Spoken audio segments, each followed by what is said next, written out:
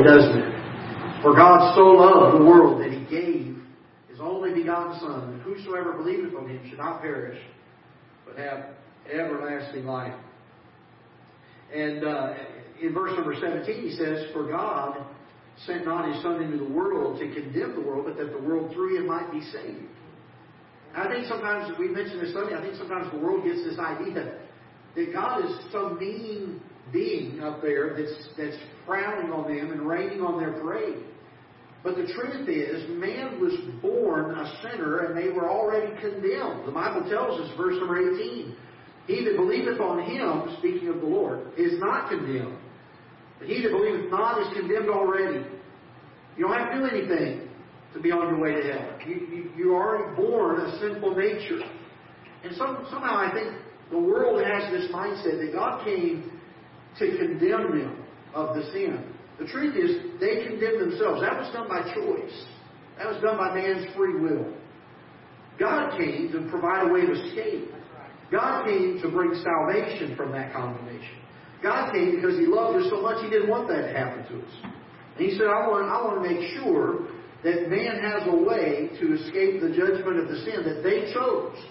God didn't choose our sin for us. We did.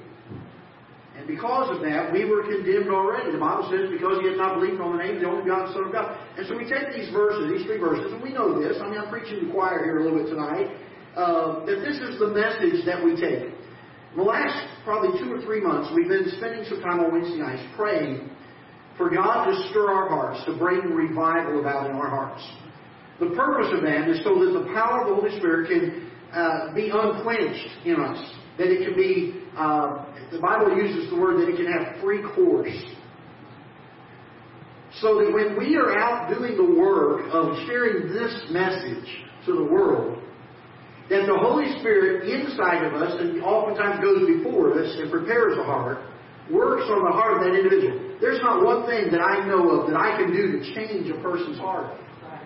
I can give a message, but all I can do is make sure that their ears hear it. The only thing that can change their heart is the Holy Spirit taking what I've said and causing their heart to have understanding of it and conviction about it. And so it's very important, if we're to labor for the Lord and take this wonderful truth, the greatest news man ever heard, and we're to take it to a world that has never heard it, we need to have God's power in our life. We mentioned the other night the question I struggled with a number of years ago about using God's Word, taking God's Word and preaching it God's way and taking the right message, but not having His power.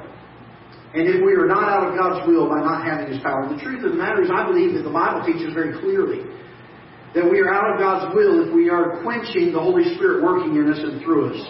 If there are things that are causing us to do this. And so we've been praying, and we've talked about some of this. We've said brokenness is a key to it. Coming to a place where we say, Lord, I can't do the work. Not to rely on the flesh, but to rely on the arm. We spent some time in Jeremiah chapter 17 a couple of weeks ago dealing with the fact that there are some people who rely on the arm of the strength of the flesh. Brother Paulie had several really good things regarding revival and how that it's not about us creating something, but it's about God stirring the hearts of men. The preacher that was asked about revival, he believed that revival would still be possible, and his comment was, when Jesus is enough, then you'll have your revival. And when he said that, I thought on that for a long time, and that's one of those things that's rung in my ears for a number of weeks now. And I got to thinking about this week and really have been dealing with some things in my own heart, my own life. If you look with me in verse number 30, John chapter 3, let's look at verse number 30. John said this, He must increase, but I must decrease.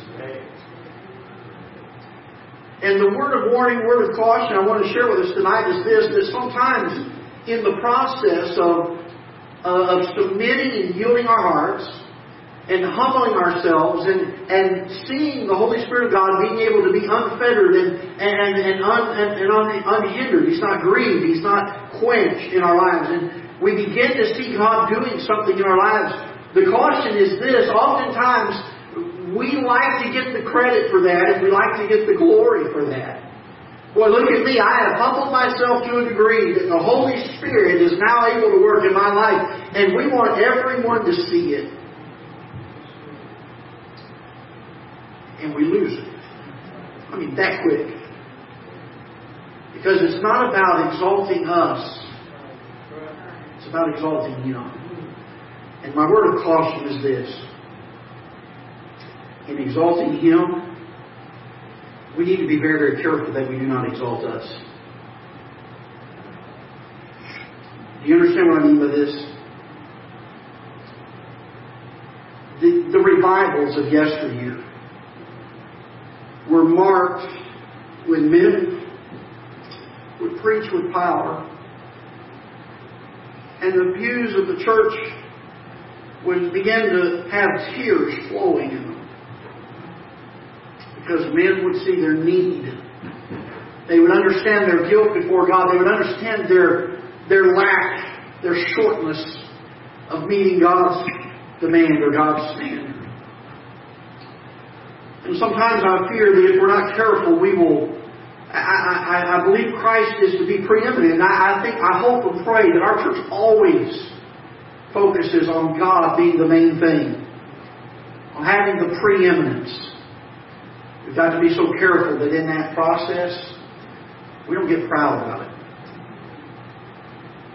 We've got to be so careful that we don't take the preeminence back in the process of trying to make it preeminent. Look with me, if you will, in 3 John chapter number 1. 3 John chapter number 1. And John was very well aware of this. He had seen firsthand something along this line happening.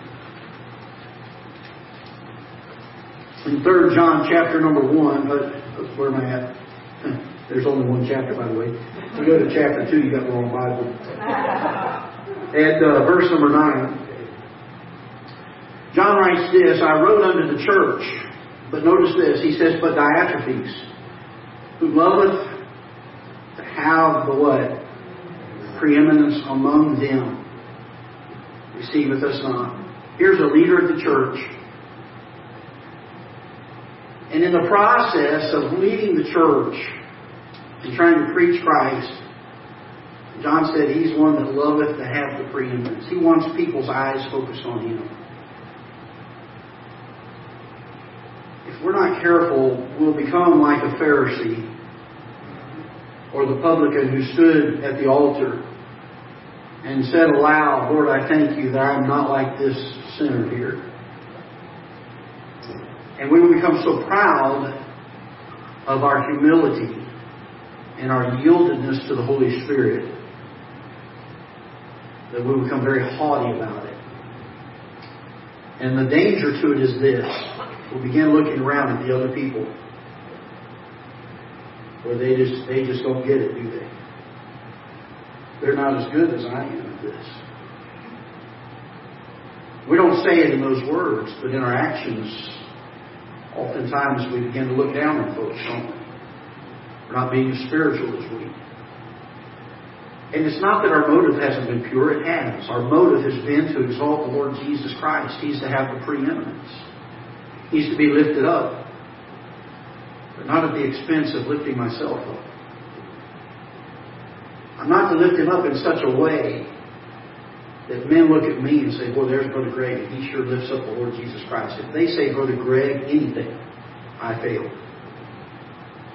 When people leave this church, it makes me feel good. It does. When somebody says, preach, that was a great message, or I had a good message that day. If that's all we ever got out of it, then I failed. When people leave our church, I want them to say, Lord, we have a great, Brother Greg, we got a great God. We have a great God. Boy, the truth that God gave us through His Word today, wasn't that amazing? If people look at me and say, Pastor, you had a great message, then I had the preeminence in that service. If we get people looking at us saying, boy, there's a person that's exalting the Lord, and we completely took their eyes off of the Lord and put them on us. in the attempt to get them to put their eyes upon Him. We don't even realize it all. Turn with me to Colossians chapter number 1. Colossians chapter number 1. And verse number 18. Can I tell you this tonight? I am thankful. And I think if we would go around the room, I think every single one of us would say, I'm so thankful that I'm not what I used to be. God reached down, didn't He? He took our feet and set them on a solid rock. And He began to do the work in the inner man and clean us up a little bit, didn't He? Began to do some things in us. And I'm glad I'm not what I used to be. But I hope I never get to the place where I stop growing and I say, boy, look at me, I finally made it.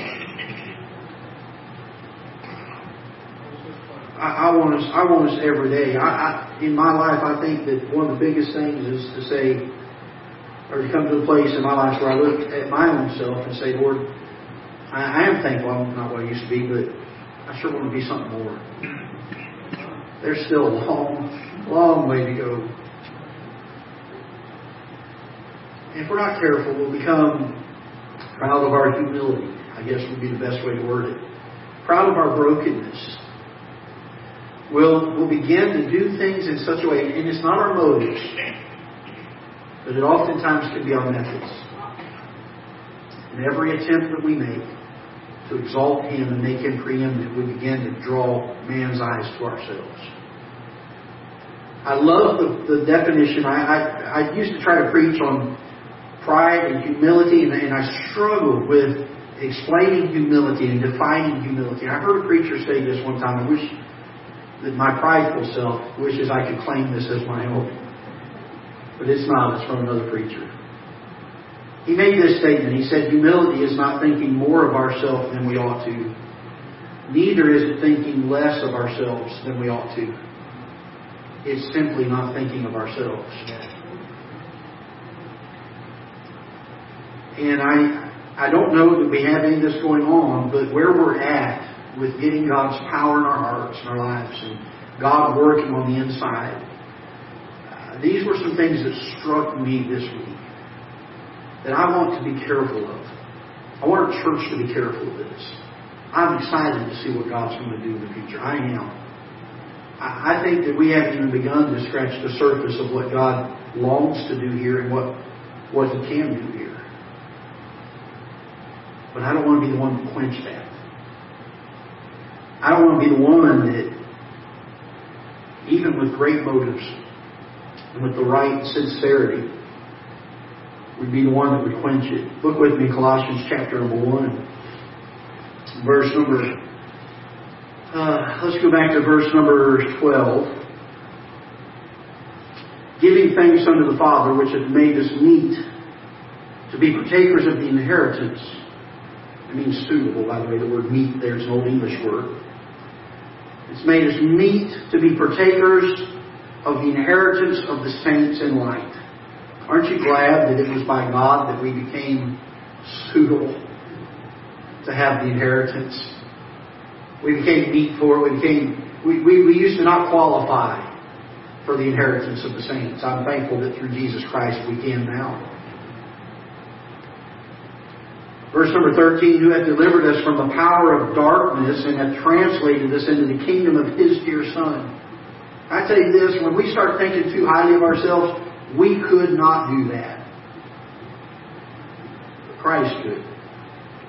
In whom we have redemption through His blood, even the forgiveness of sins. If we're going to make it to heaven, it's not going to be by what we did, it's going to be through His blood, through what He did on Calvary. Who is the image of the invisible God, the firstborn of every creature. For by Him were all things created that are in heaven and that are in earth, visible and invisible, whether they be thrones or dominions or principalities or powers. All things were created by Him and for Him. And I want you to notice verse 17 and 18. And He is before how many things? All things. And by Him, how many things consist? All things. I've often said this when I've talked with somebody. I said, does God's Word say it? And they said, yes, it does. And I said, well, then it has to be true. Because God cannot lie, and if He ever did lie, we'd be the first ones to know, because He would cease to be God and we would cease to exist. Because we are only in existence because of Him holding everything still in His place. He says in verse number 17, and He is before all things, and by Him all things consist. And He is the what? The what? He's the head of the body. God doesn't share His glory with anyone. And when we begin to take the glory from God, when men begin looking at us instead of Him,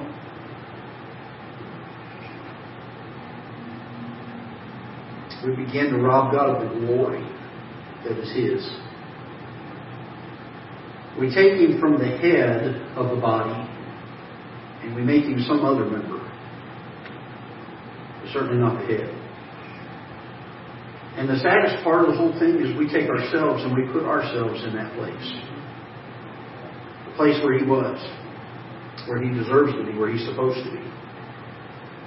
It says He is the head of the body, the church, who is the beginning, the firstborn from the dead. That in how many things? How many? All things. In all things, He might have the preeminence. When I'm away from God and backslidden, He needs to have the preeminence. When I'm walking with God and growing and thriving as a Christian, He needs to have the preeminence.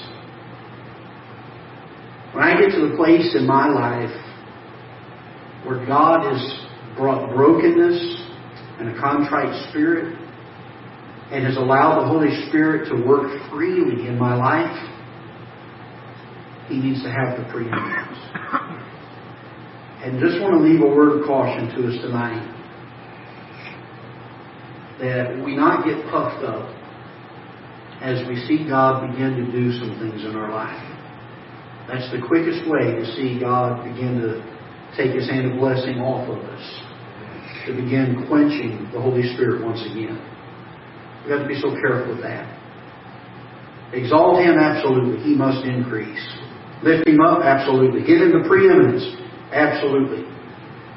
And our motive and our sincerity ought to be right and pure. We need to be careful that outwardly we do not bring people's attention to us, but rather to Him. My friend Dave's been coming for a few weeks now. I'm so grateful. When he leaves this place, I don't want him to say, well, you're a great preacher. I'll be real frank with you. I like it when he says our church is friendly, but that's really not what I'm out to hear from him. I want to hear him say, boy, I want you to tell me more about that Jesus you were talking about. I want to hear more about Him. I want to know Him. And if I don't do that as a pastor, if we don't do that as a church, then we might as well shut the doors and go home because we have failed. He's to have the preeminence. The head of everything. Not some, not most, but all things. Let's stand together, shall we? We'll pray. Father, we're so thankful for Your Word. We pray that You'll bless it. Lord, help us to learn some things from this. We long so much for You to do a work, and we've begun just to see just the smallest little inklings of Your hand at work. Lord, it certainly is just the beginning. Lord, may we at the onset not go back to our old ways. May we not at the onset exalt ourselves, pat ourselves on the back for the good job we've done to bring brokenness and humility into our lives, to begin to rely upon You more, to allow Your Holy Spirit to work in us. Lord, may we rest upon You.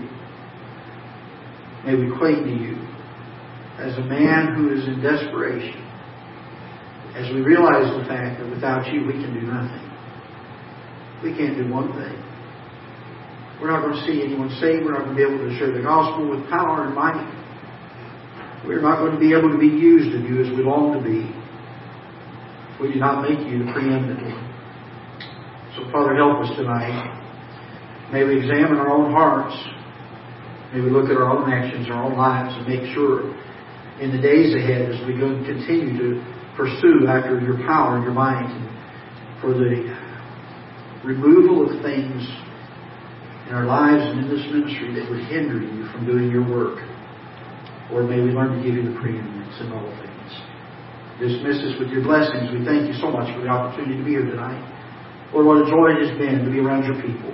It's been so refreshing tonight to be able to pray together, to take burdens that we've had all week long and be able to share them with each other, know that others are going to pray for them, and to be able to lay them at your feet.